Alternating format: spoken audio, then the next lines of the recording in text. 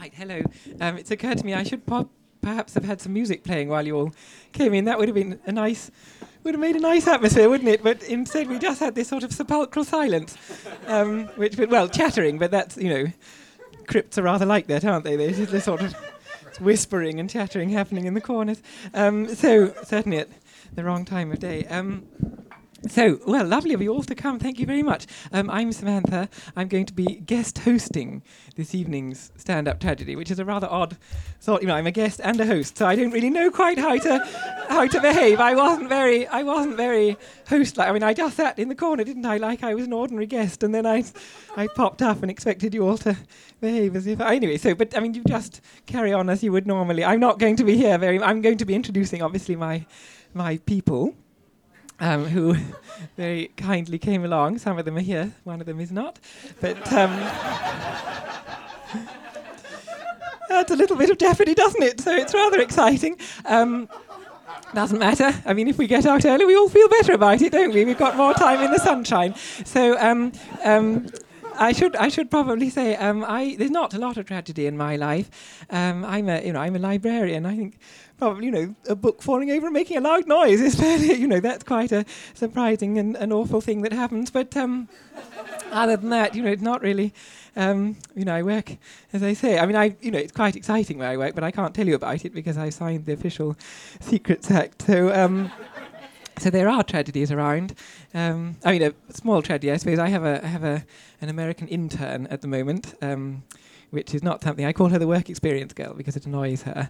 But I don't know. I mean, I think her parents work in the building or something. But what I've been doing is when she goes behind a bookshelf or something, I've been ringing a little bell. I have just very softly on my. I keep it in a drawer so she doesn't know I have it.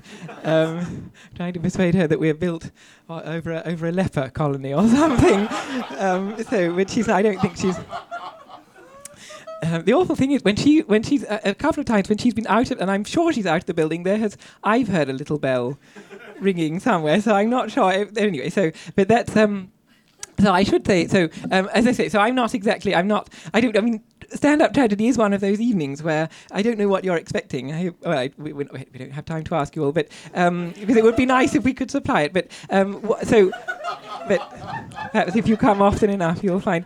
It's an evening of tragedy, but not necessarily. I mean, it might not make you cry. It might make you laugh. The idea, I think. Dave, who's probably hiding here somewhere he's really the man who is in charge of stand-up tragedy. He says, we make you, there he is, we make you laugh until you cry and cry until you laugh. Is that right? That was something like, it's a beautiful sentence. And so the idea, so it could be, so I've invited 4 people who are going to come and I think tell you stories and do things, and everything they do will have some connection to tragedy, and it might be a true story, it might be something they thought of. It might be a combination of all of those things, and so we are. This is another sentence that he uses. We offer a safe space to talk about unsafe things. So leave your expectations outside. All sorts of things might happen. Generally, whenever I've come to stand-up tragedy, I've had my mind opened, and it's a beautiful journey. But please don't. I mean, we were reviewed the day I came and told a story last year, and the reviewer didn't see the point of it at all. It was quite interesting. She mentioned that I'd got up to tell, so she said, another bland tale of woe from Samantha Mann, and then gave up. Nothing else was reviewed after that. So I don't know. But anyway, that's to say that's. I feel as though I said too much. I was doing rather well 2 or 3 minutes ago, wasn't I? And now I've just so.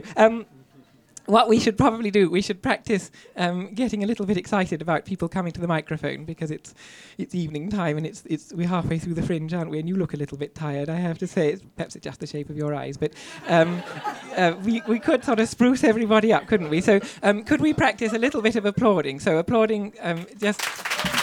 Well done. Oh, very nice. So keep going. And I would like to invite to the microphone a very good friend of mine, Catriona James.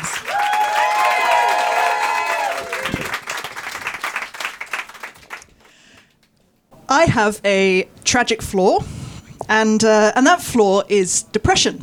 And this is very, very closely linked in my mind to the last time I was at the Edinburgh Fringe. It was a while ago. It was 2009. 2009 was a big year for me. I was still living in London. I'd gone to drama school there, and I stayed there for a few years. But I was moving to Cardiff at the end of the summer. My parents were also visiting. They don't live in the country, so they pass through, and I see them maybe once or twice a year, and it's really intense. It's a really short period of catching up and getting to know each other and trying to do normal family stuff, all in a very short space of time. They were also sleeping on my bedroom floor. You know? Like, there is no force on this planet strong enough to make my parents book a hotel room. So they were sleeping on my bedroom floor, because in London, who has spare bedrooms? So that was part of the stress. A few other things. 2009 was also the year that I turned 30. And I'm not bothered about getting older, but I think these milestones are actually quite important. Like, the turning of a decade is like a new year. So I turned 30 that year. I was also already starting to get depressed. Probably at the time, I don't think I admitted it to myself, but that was one of the reasons I was leaving London, is I just couldn't handle it anymore. And I was also falling in love. Now, the last two things are linked in my head, and I know that sounds crazy because love is meant to be like fields of flowers and birds singing and stuff, but I found it really, really unsettling. I'm going to go on and tell you a bit more, and when you hear that, you're going to be like, no, that was the shit that was making you depressed. But bear with me. I think love was a large factor in that. I'm quite a loner by nature. I enjoy my own company. I can spend days on my own, and I'm perfectly happy. I do also like people, you know. All four of my friends, I make an effort to see. No, I mean, I'm a performer, and so I spend a lot of time interacting with people and connecting with people, and that's what I do, and that's what I love. But then I have to go in, I have to recuperate. So falling in love was difficult. Now, I think sometimes people get depressed, or depression can get worsened by something that makes you feel profoundly unsafe. And that could be anything, right? That could be someone you love dying. It could be a car accident, the sort of things that people accept, you know, as reasonable causes. Or it could be something that seems really trivial, but is absolutely monumental in your personal landscape. Now, falling in love is not trivial. And I was falling in love, and I was struggling. It was unsettling that someone else's happiness and someone else's state of being was not just as important to me as my own, but superseded it. The vulnerability, I could not handle the vulnerability. And I was also not supposed to be falling in love. And this is where we get to the context. The person I was falling in love with was a man. He was married to a woman. That's not the tragedy. They had an open relationship, and for the previous year and a half, 2 years, I guess, I had been friends, I had been lovers with both of them, and it had been wonderful. It had been really, really lovely. She was falling in love with someone else, and to all their friends, it was becoming apparent, and it was really difficult to see, especially if you had a seat in the front row, as it were. So that wasn't meant to be happening. And I had known from the beginning that he wasn't available, but something had changed, and I don't know what it was. Maybe it was sympathy or whatever. As soon as the change happened, you know, it's there, and you can't do anything about it. I loved him, and that wasn't meant to be. Now, in the midst of all this, my parents were coming to visit. I was stuck in London. The person I loved and his wife were having a bit of a separation that summer, I guess. She was spending the summer with her lover. He was spending the summer with a friend, an old friend of his who'd come over from the States to visit him. I was in London, feeling increasingly isolated and lonely, but I wasn't really part of that equation, so, you know, that was just the way it was. And my parents show up, and I can't explain to them why I'm unhappy, you know? Like, it's hard enough in here, I can't see you, which helps, but it's hard enough in here talking about queer relationships. But, you know, sitting down and having that conversation with my parents, like, it wasn't going to happen. I mean, queer relationships aside, like, go home, talk to your parents about your sex life, let me know how that went. Come back, you know, and then I'll have the conversation with them. So they knew I was unhappy, but they didn't know why. The timeline was, they were visiting, I was going to quit my job in London, and then we were going to go up to Edinburgh, where my sister lived, and we were going to catch some of the Fringe. So we did that. Everybody in the Bizarre Love Pentagon was also in Edinburgh. My sister was amazing. She still is amazing, actually. She's an absolute lifeline when I'm struggling, and she kind of took care of my parents, and she left me the space to do what I needed to do, which was to have a breakup conversation without really ever having the relationship. So I met the guy that I was in love with. We went out for breakfast one morning, drizzly Edinburgh morning, to a cafe, and I had to explain to him that even though I cared really deeply about him, we couldn't be lovers in the future. I had to try not to care about what he was going through, and that was really difficult because I could see that he was struggling.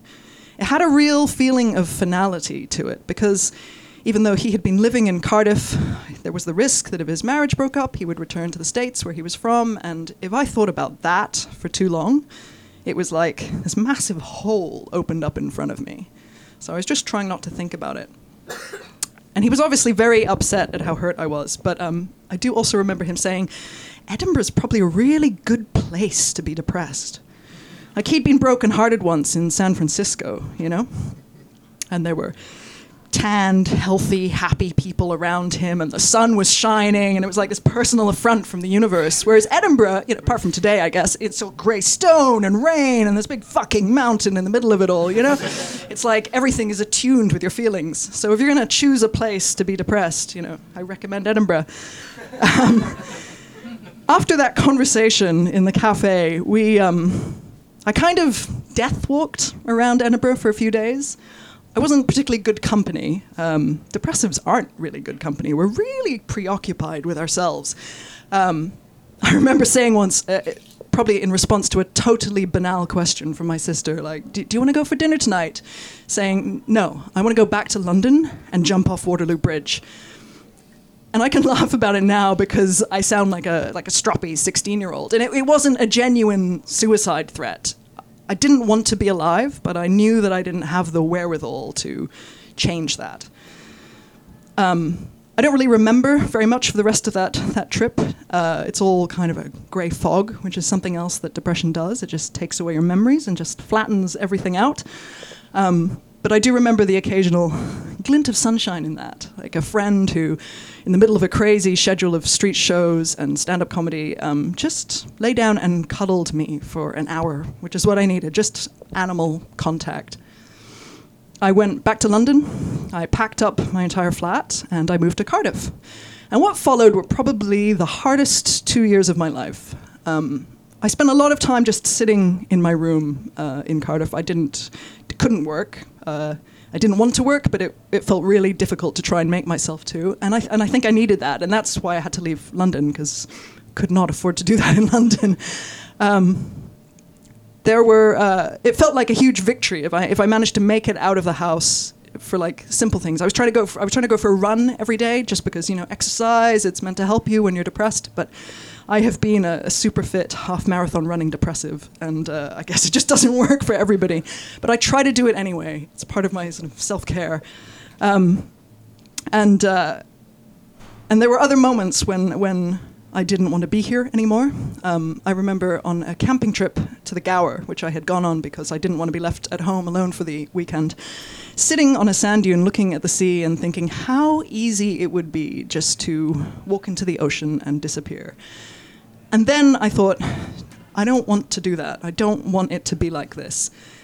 And that period was a real turning point for me. I went to see a doctor, I got on meds, I got counseling, and I started to claw my way out of it.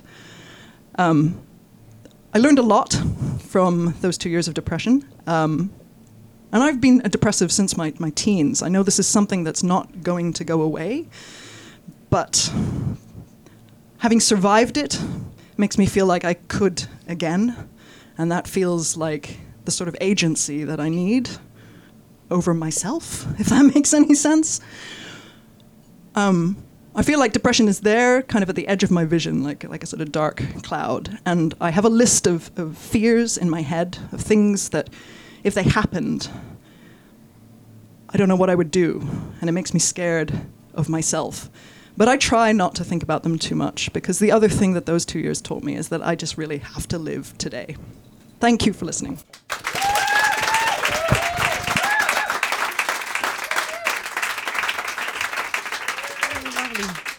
Thank you very much. Now, Kat, I should ask you, is there anything you want to plug while you're here? Well, yes, there is actually. Not a show that I'm in, but my partner's company, Mary Bijou cabaret and social club, great show called Hitch. It's a cabaret show about the films of Alfred Hitchcock. So Kat will be, very good. Kat will be flyering for that. I've seen it, it's very, very good. And I haven't seen any Hitchcock films, and I still think it's good. So I recommend that to anybody. Right, how are we doing? There are some chairs around the place if you wanted to come in and sit down. You don't, or leave, yes. That's also good, yes, take the opportunity to sit. There we are, so now you've got some chairs to slip into if you wanted to. I'm going to ask the second, how are we doing? Are we all right? Yes, good.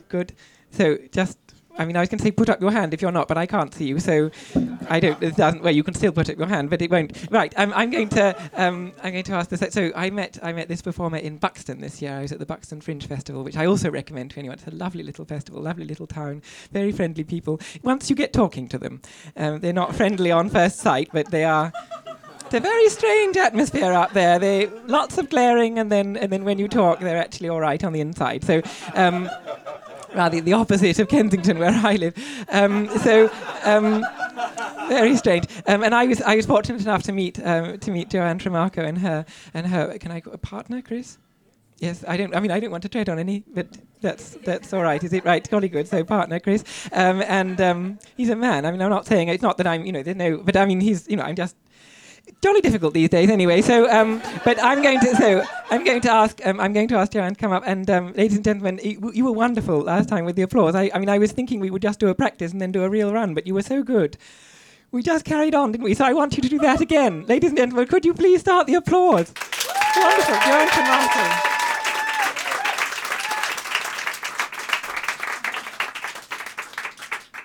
Hello, I'm not used to lights or microphones, so I'm just. Can you all hear me? Okay.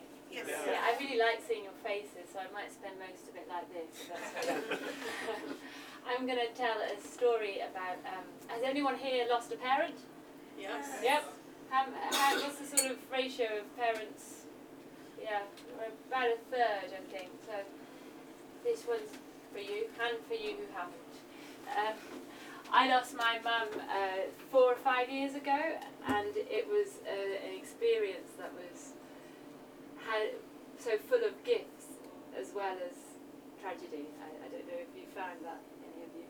This person that I suddenly learned how the value of life for the first time, really. And I learned to look at what it might be like to lose my body, really, and be a spirit wandering and what happens when we leave this place.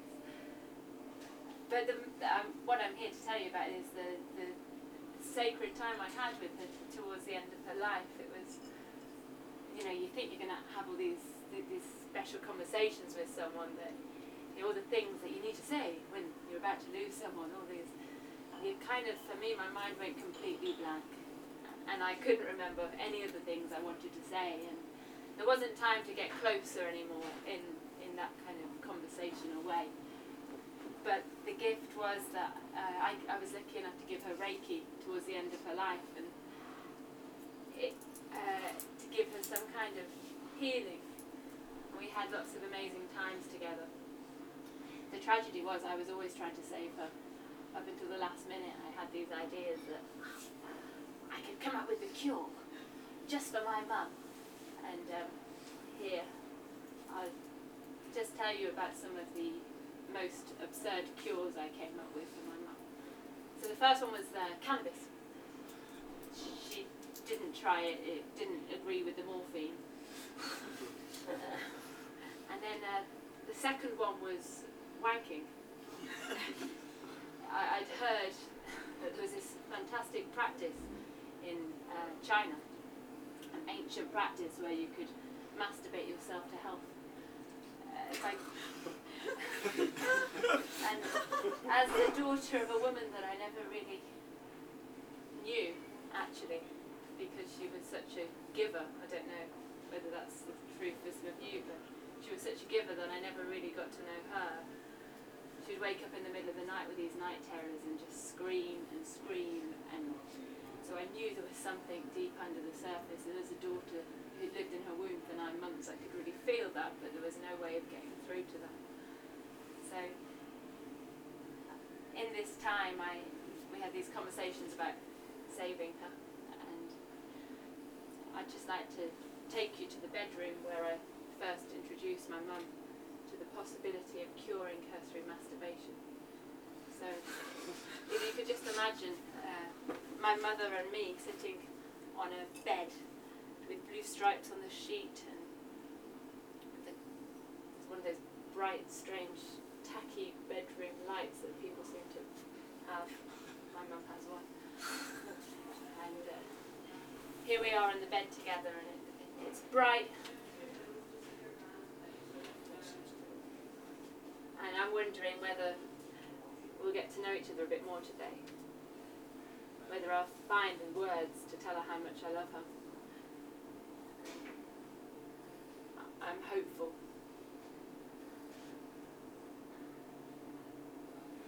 Oh, hiya, babe. Hiya. Come and sit by me, love. Come and have a seat there. Oh, let me hold your hands. Oh. You've always had nicer hands than me. So, what cures have you got for me today, darling? You've been asking any of your friends in Glastonbury. I would love. You know, the thing is, I didn't realise how much I liked living until today. It's quite a shame, really. You only really understand how important life is until you're faced with death. Hiya, Mum. Yeah. Hiya, darling. Yeah, I've got a cure. I met this really interesting German couple at a festival once, and they'd cured her cancer through having sex. Oh, love, I don't feel like having sex now I'm dying. That's the last thing I feel like doing. I mean, your dad's very heavy.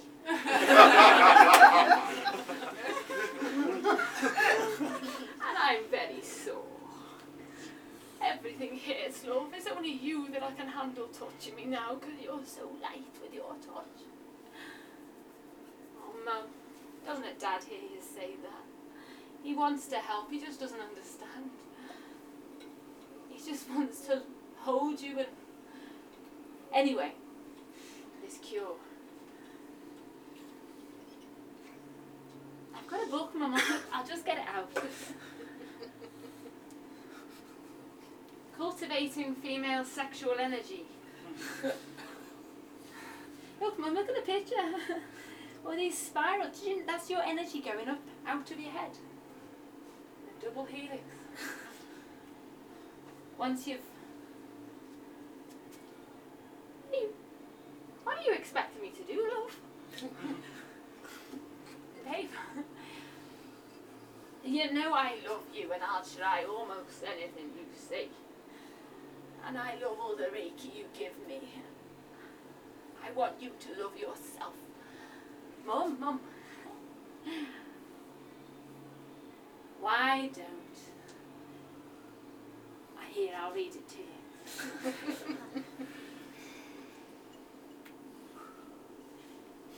The ancient Taoists knew the secret to eternal life. Oh, yeah. Huh? No, the ancient Taoists, it says it here, Mum. Give me a minute. Babe, why is the room going orange again? I feel like there's all these people in here. And there's a leprechaun over there in the corner and it's coming for me, babe. Oh God. I know your name.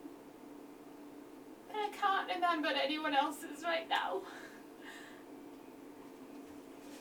Mom, it's alright. I love you. I'm sorry I was such a horrible daughter. You know, I feel like all the times I didn't call you, I feel like that's what's killing you. All the times I made you worry. I feel like that's adding to what's going on. Oh, babe, don't be silly. If it was that, the doctor would have told me. Oh, babe. Anyway, let's get back to the book. Mummy says here that if you rub your breasts clockwise,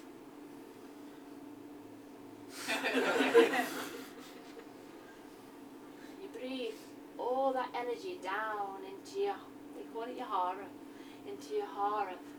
Your hara? That's very strange. I've never heard of that before. Mum, your hara is here. Oh, okay, love, okay, love. Do you want to show me? Mum, yeah, okay. I don't mean like that, love. Oh. I'll show you the diagrams you mean. Imagine my line drawing here. So, Mum, you breathe all this energy into, you know, babe, you really don't feel sexy when you're dying. Mum, look, look, look. It's a lovely idea. And I wish I could show you how much I love you. And I think that if I taught you how to love yourself, and if I'd love myself better, well, maybe it would be a different thing. Maybe I wouldn't be ill. Maybe there's something in what you're saying, but you go away with your book and you learn to love yourself. It took me 25 years to realise I was lovable. 25 years with your dad before I realised he wasn't making it up. 25 years. I only just decided I'm worth loving. Now you promise me you'll do it today. I'm going to miss you. Well, if you believe in the Catholic stuff, I'll be watching you all. Oh, Mum, no, please. I think I might lay you to rest. Thank you very much.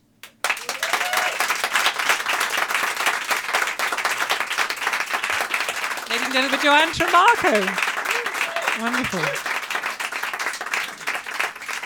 And what are you here to plug, Joanne? Well, probably not unexpectedly, but I'm doing a show called Women Who Wank. An improvised play about sex. And life. Wonderful. Well, yes, and I've seen it, and it's challenging in parts, but it's jolly good. I very much recommend. And you're also performing on the street, aren't you? Yeah, as a pair of genitals. And He's the other genital. right. So jolly good. Entertainment for the adults at least. I don't know. You look too young to be. You should probably not be. So, is it warm in the room? I should ask that. How are we feeling towards the back? All right, little chirrups of medium, because it is a room. I mean, obviously it's Monday, so it's not the hottest day. If you were here on Saturday, it's pretty grim down here, I have to say, in this sort of basement. Oh, it is not a basement, but it feels like a basement. And so, well, anyway, just to say, if you think you're going to faint, probably the best thing is to stay where you are, because obviously if you stand up, you'll faint. So just stay where you are, and then or edge out or something. But just make sure you're feeling all right. I'm going to ask our third guest to come up. So this is a performer who I've seen here on the Fringe this year. She does a wonderful, wonderful show, which we'll talk about afterwards. Are you ready to applaud? Yes. Ladies and gentlemen, Joanna Neri.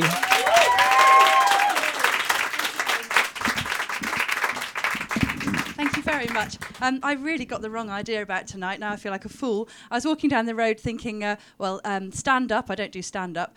Tragedy. I don't really have anything tragic in my life. I've got tragic stories, but I've not thought them through enough, so I can't tell you them because they'd be too harrowing, and I wouldn't do them justice. So I've got a rather flim-flammy set now after those deeply moving things. And I don't know about you, but are there any performers in? Put your hand up if you're a performer here at the Fringe. Yeah? And put your hand up if you're really tired and you're a tourist. Anyone who's not a performer who's just knackered? I don't know about you, but I just keep crying all the time. I think it's living off flapjacks and oatcakes and having blisters, isn't it? So I'm vulnerable anyway, and I really don't know how I'm meant to follow these incredible things, but I'll have a go. So now the pathetic thing I was going to chat to you about was how I find it quite tragic how when you're young, you think you're so beautiful and wonderful, hopefully, and then that gets knocked out of you. I find that quite upsetting. And I remember my mum was a teacher in a school, assistant teacher, and she said she hated looking at assembly and seeing all those lovely angelic faces, and she'd just think, good God, what you've got to come, which is a very pessimistic view, and that's what she's like. But it is a very, very poor part of Cornwall, and there isn't really much for people, and there are some awful things that go on there, like there are everywhere. So fair enough, Mum. But yes, now you see, I thought that I was incredible when I was young. I thought I was really beautiful, mainly because I'm really short-sighted and I didn't wear my glasses. And then when I got contact lenses when I was 15, I saw my face for the first time, and I was quite horrified. And then I discovered when I was 32 and I was in a filming thing with Johnny Vegas, I discovered I was plain because the script I had in it, she's not bad for a plain girl, and that was me, and I was quite shocked. I had no idea. And then Johnny Vegas and the writer had a chat about who would play us. This was ideal. People either love this series and know it, or they've never heard of it. It was a real cult series that was buried by the BBC because it was about drugs. But anyway, they had a chat about who would play us if it was a famous cast. So Johnny said he would be played by Peter Kay, and I would be played by Pam Ayres. The little shit. So yeah, and I saw a photograph of Pam Ayres the other day on a book and had another little cry whilst eating a flapjack. So I was thinking, well, I'm not going to talk about really tragic things because I've not thought them through enough to do them justice. So I was thinking about the pathetic little things. I can't be bothered because it's so pathetic. I was thinking about things like saying things that aren't tragic that were a little bit tragic at the time in a tragic kind of way. So let's try it. I once left my iPhone in a hammock. That was the most middle class combination of things I ever had in a sentence. Yeah, anyway, so that's an idea of something. Here's another one. I had a bad education and I'm really quite ignorant. And once I was playing Articulate, and this is one of the clues. My partner in the game got so angry. It was Brian. Tilly knows Brian. He's quite clever. He knows a lot, doesn't he? And he was my partner. He got so angry with me because these are some of my clues I gave. This is umbongo. They drink it in the. And he went Congo. Really annoyed. and then I couldn't tell him what the capital of Northern Ireland was. That was pretty bad. I was 27. Anyway, another thing is I think I'm too boring as myself. So I do character comedy, right? That's why this bit is just weird and kind of boring because I don't feel like I've got much to tell you about myself in real life. So I do characters. So I'm going to just do a couple of my little characters, okay? And I think that when you do character comedy, I think that there's a lot of you in those things. And one of my characters is based on the woman in Brief Encounter, Celia Johnson, its character in Brief Encounter. And what I love about that film is how she has an affair with that man, but she goes back to her husband. And I think the lesson in the film is you may feel like you're boring. You're in a boring relationship, but actually to go off with someone else, you would just have different problems. And when she goes back to Fred at the end of that film, if you don't know the film, you have to watch it. There's a beautiful thing at the end where he says, and this makes me cry, "You've been very far away, haven't you? Thank you for coming back to me." It's really beautiful. Anyway, that's just me being sad on flapjacks again. So anyway, I'll just show you how plain I am if you can't see at the back.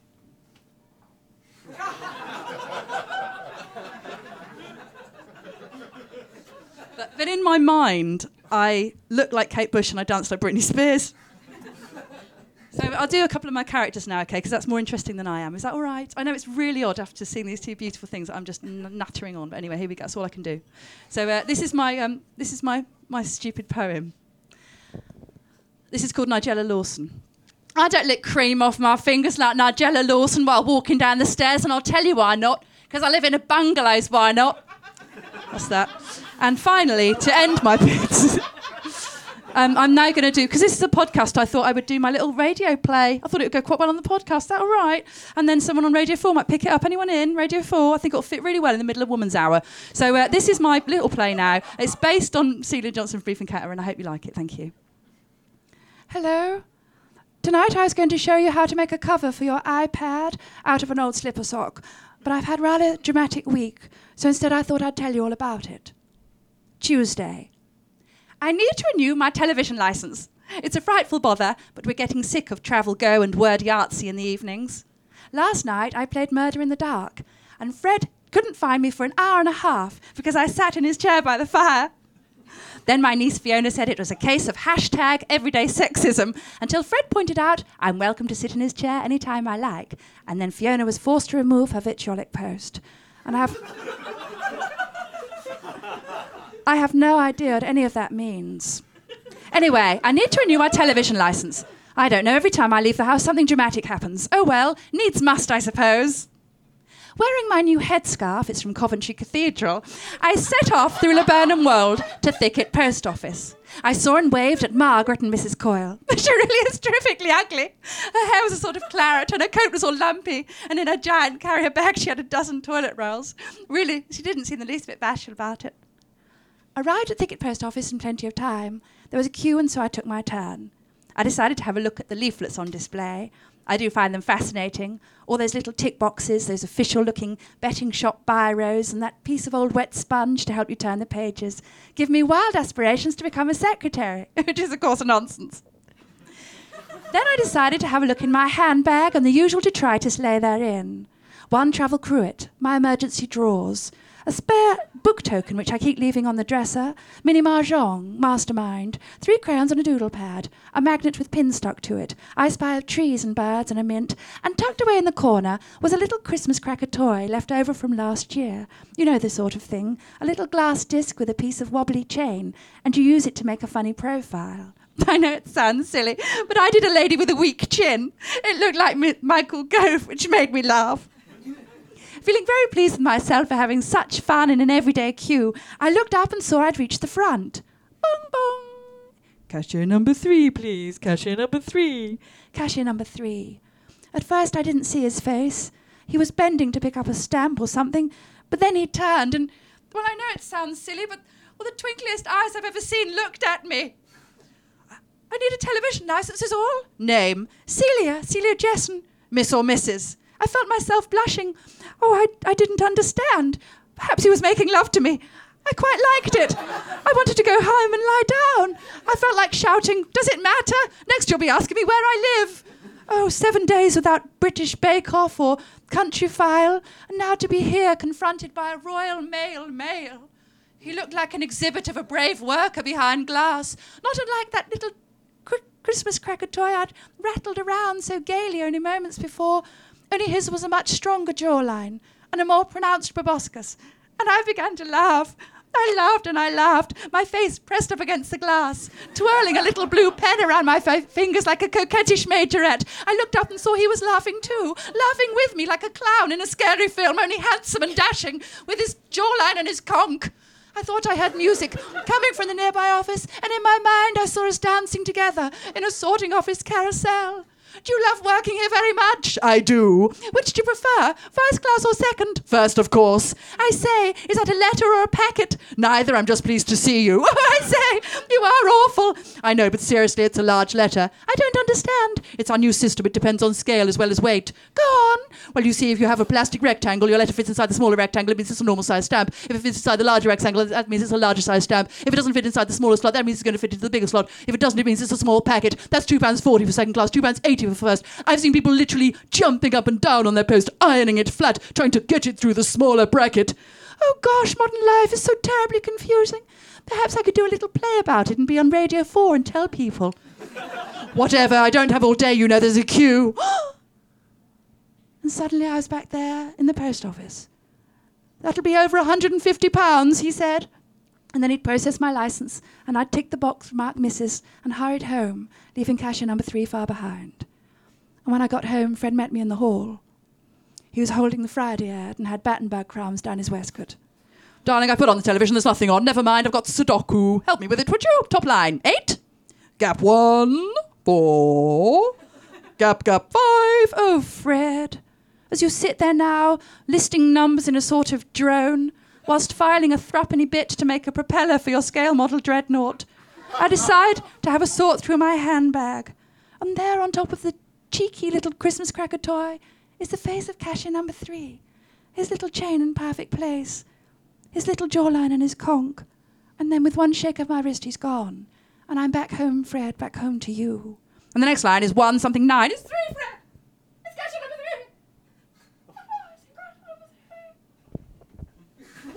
Thank you very much. Thank you. Thank you so much.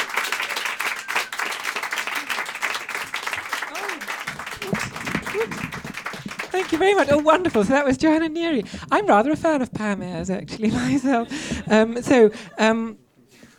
Joanna, what are you plugging? Assembly Rooms. I'm so proud. Ooh. There's a chandelier. And it's the one on the other side of town that no one ever goes to. So it's 7:45 in the evening. So do come if you can. What's it called? It's called Face Full of Issues, because it's that Celia character dealing with modern life. Wonderful. Face full of issues. You'll have to buy your tickets in advance. So it's the opposite of what we do here. I'll explain that in a moment. So we're coming rapidly to the end. I'm just going to invite my last guest to come up. Perhaps I should tell you before I do that actually about the bucket. So who's been to a Free Fringe show before? Yes, a few, all of you. So more or less. So you understand how it works. It is free, but it's not entirely. I mean, it does cost us money to come to Edinburgh. I mean, not me, because I'm not doing the show, but these people are putting on the show, and it costs a certain amount of money to put it on. So we do ask for money. The Free Fringe. Sorry, I'm doing my bucket speak, but fast, because I know we're running out of time. And it's from last year, so I don't remember it very well. But so the point is that the Free Fringe gives you the chance to come in and walk out, as those people have very kindly demonstrated. If you don't enjoy yourself, but if you do enjoy yourself and you have stayed to the end, we just ask you to contribute. And we would say, if you go to the Assembly Rooms and see Joanna Neri as I did, you spend really quite a lot of money. So. Not that I want it back. Absolutely fine. It was a pleasure. It was an absolute pleasure. Sometimes people give you comps and sometimes they don't. But that's how it goes at the Fringe. That's absolutely... But that's all right. So, nothing... I mean, absolutely... sorry, we should soap. But just to say, somebody will be there at the back with a bucket. So if you have £5 or £10, £20, £50, but no one's ever given £50, I think, in the history of the. But could be a first, couldn't it? Anyway, so we'll be doing, and then these people will be flying, last guest. That's a good idea, isn't it? Ladies and gentlemen, you've been just wonderful tonight. I'm going to invite my last guest up. She's also doing a wonderful show, which I'll tell you about afterwards, or we will tell you about afterwards. Ladies and gentlemen, the host of Saturday night's stand-up tragedy, or half of it, Paula Varjak.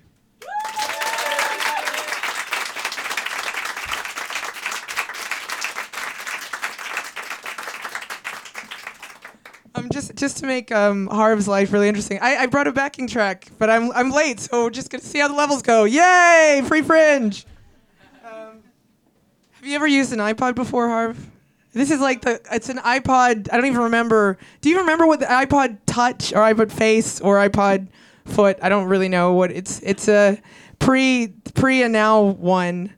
So I was gonna do a different piece, but I started to think it through, and it was so tragic and so depressing that I was like, I don't think I can handle that after week 1 of the Fringe and flyering for hours. I don't really want to cry in front of you guys. So I'm going to do something which is like a small tragedy. It's a piece about, this is me scrolling trying to find the backing track. It's a piece about something that I used to really, really, really love doing. And then this thing happened. And then now I don't do it anymore. Does that qualify as tragedy? Yeah? Okay, cool. So...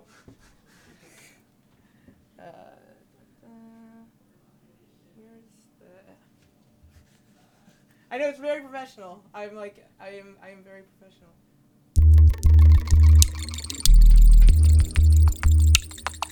Real. So I used to love going to strip clubs. I used to spend the kind of money on strippers I could have sustained a cocaine addiction. I used to go to strip clubs a lot. What did I get off on? Are you serious? Everything. Beautiful women with these perfect sinewy legs, bodies in dim spaces, undulating to bass and trembling through their thighs with these hip shaking beats. But the thing that I got off on was eye contact. I loved the eye contact because that's what made it feel real.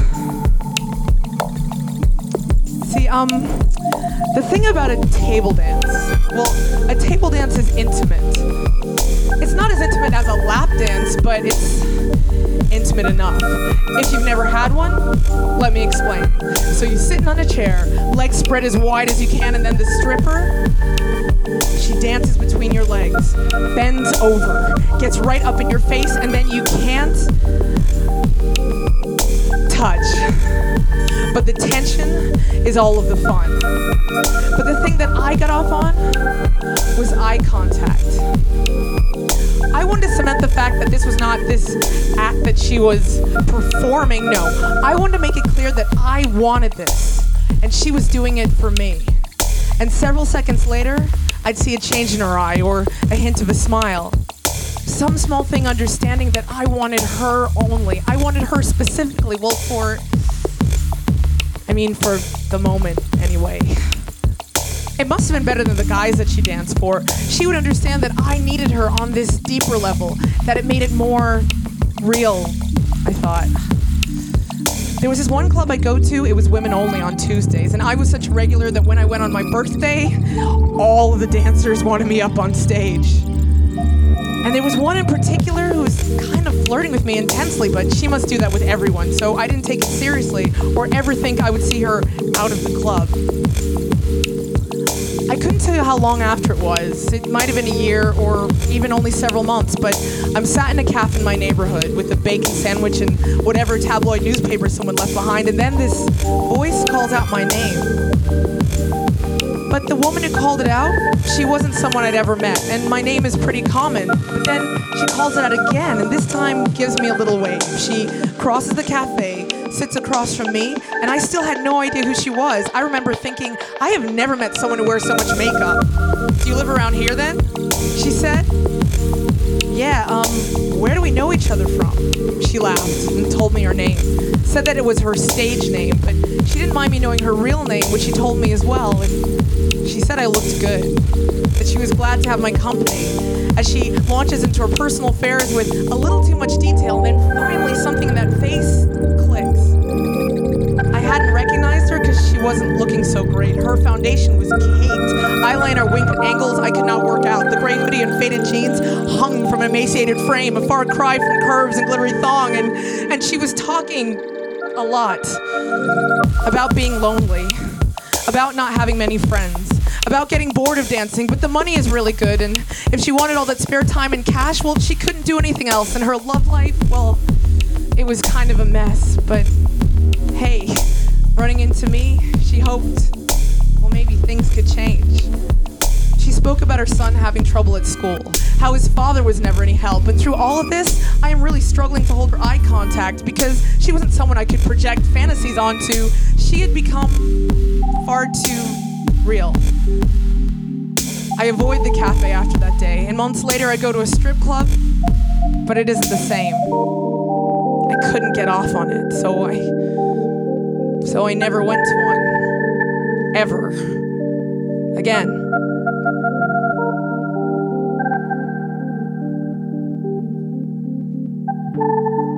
Thanks.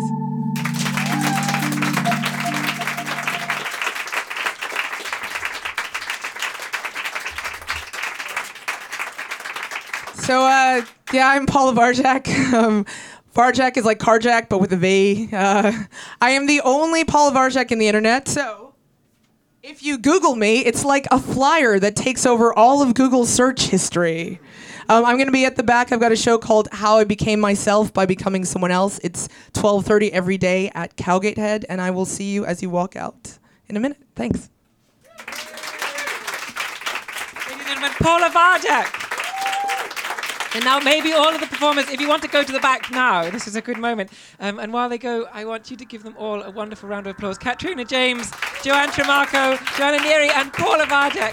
Thank you so much for being my guests. And thank you so much for coming, everybody. This has been Stand Up Tragedy. Stand Up Tragedy is here every night, except tomorrow night is Getting Better Acquainted. It's part of the same family. It's all on the same flyer. I will be interviewed by Dave, who was somewhere in the darkness over there. So if you want to find out more about me, I probably don't, but if you did, you could come along at 7:30 tomorrow. All the other days of the week, it's Stand Up Tragedy. So come back. Tell your friends you're on. That's it. Thank you very much. I shall be at the back with, I don't have flyers, but I have my business card. So if you wanted to find out more about me, I shall be doing that. Give yourselves a round of applause. Thank you. Thank you. Time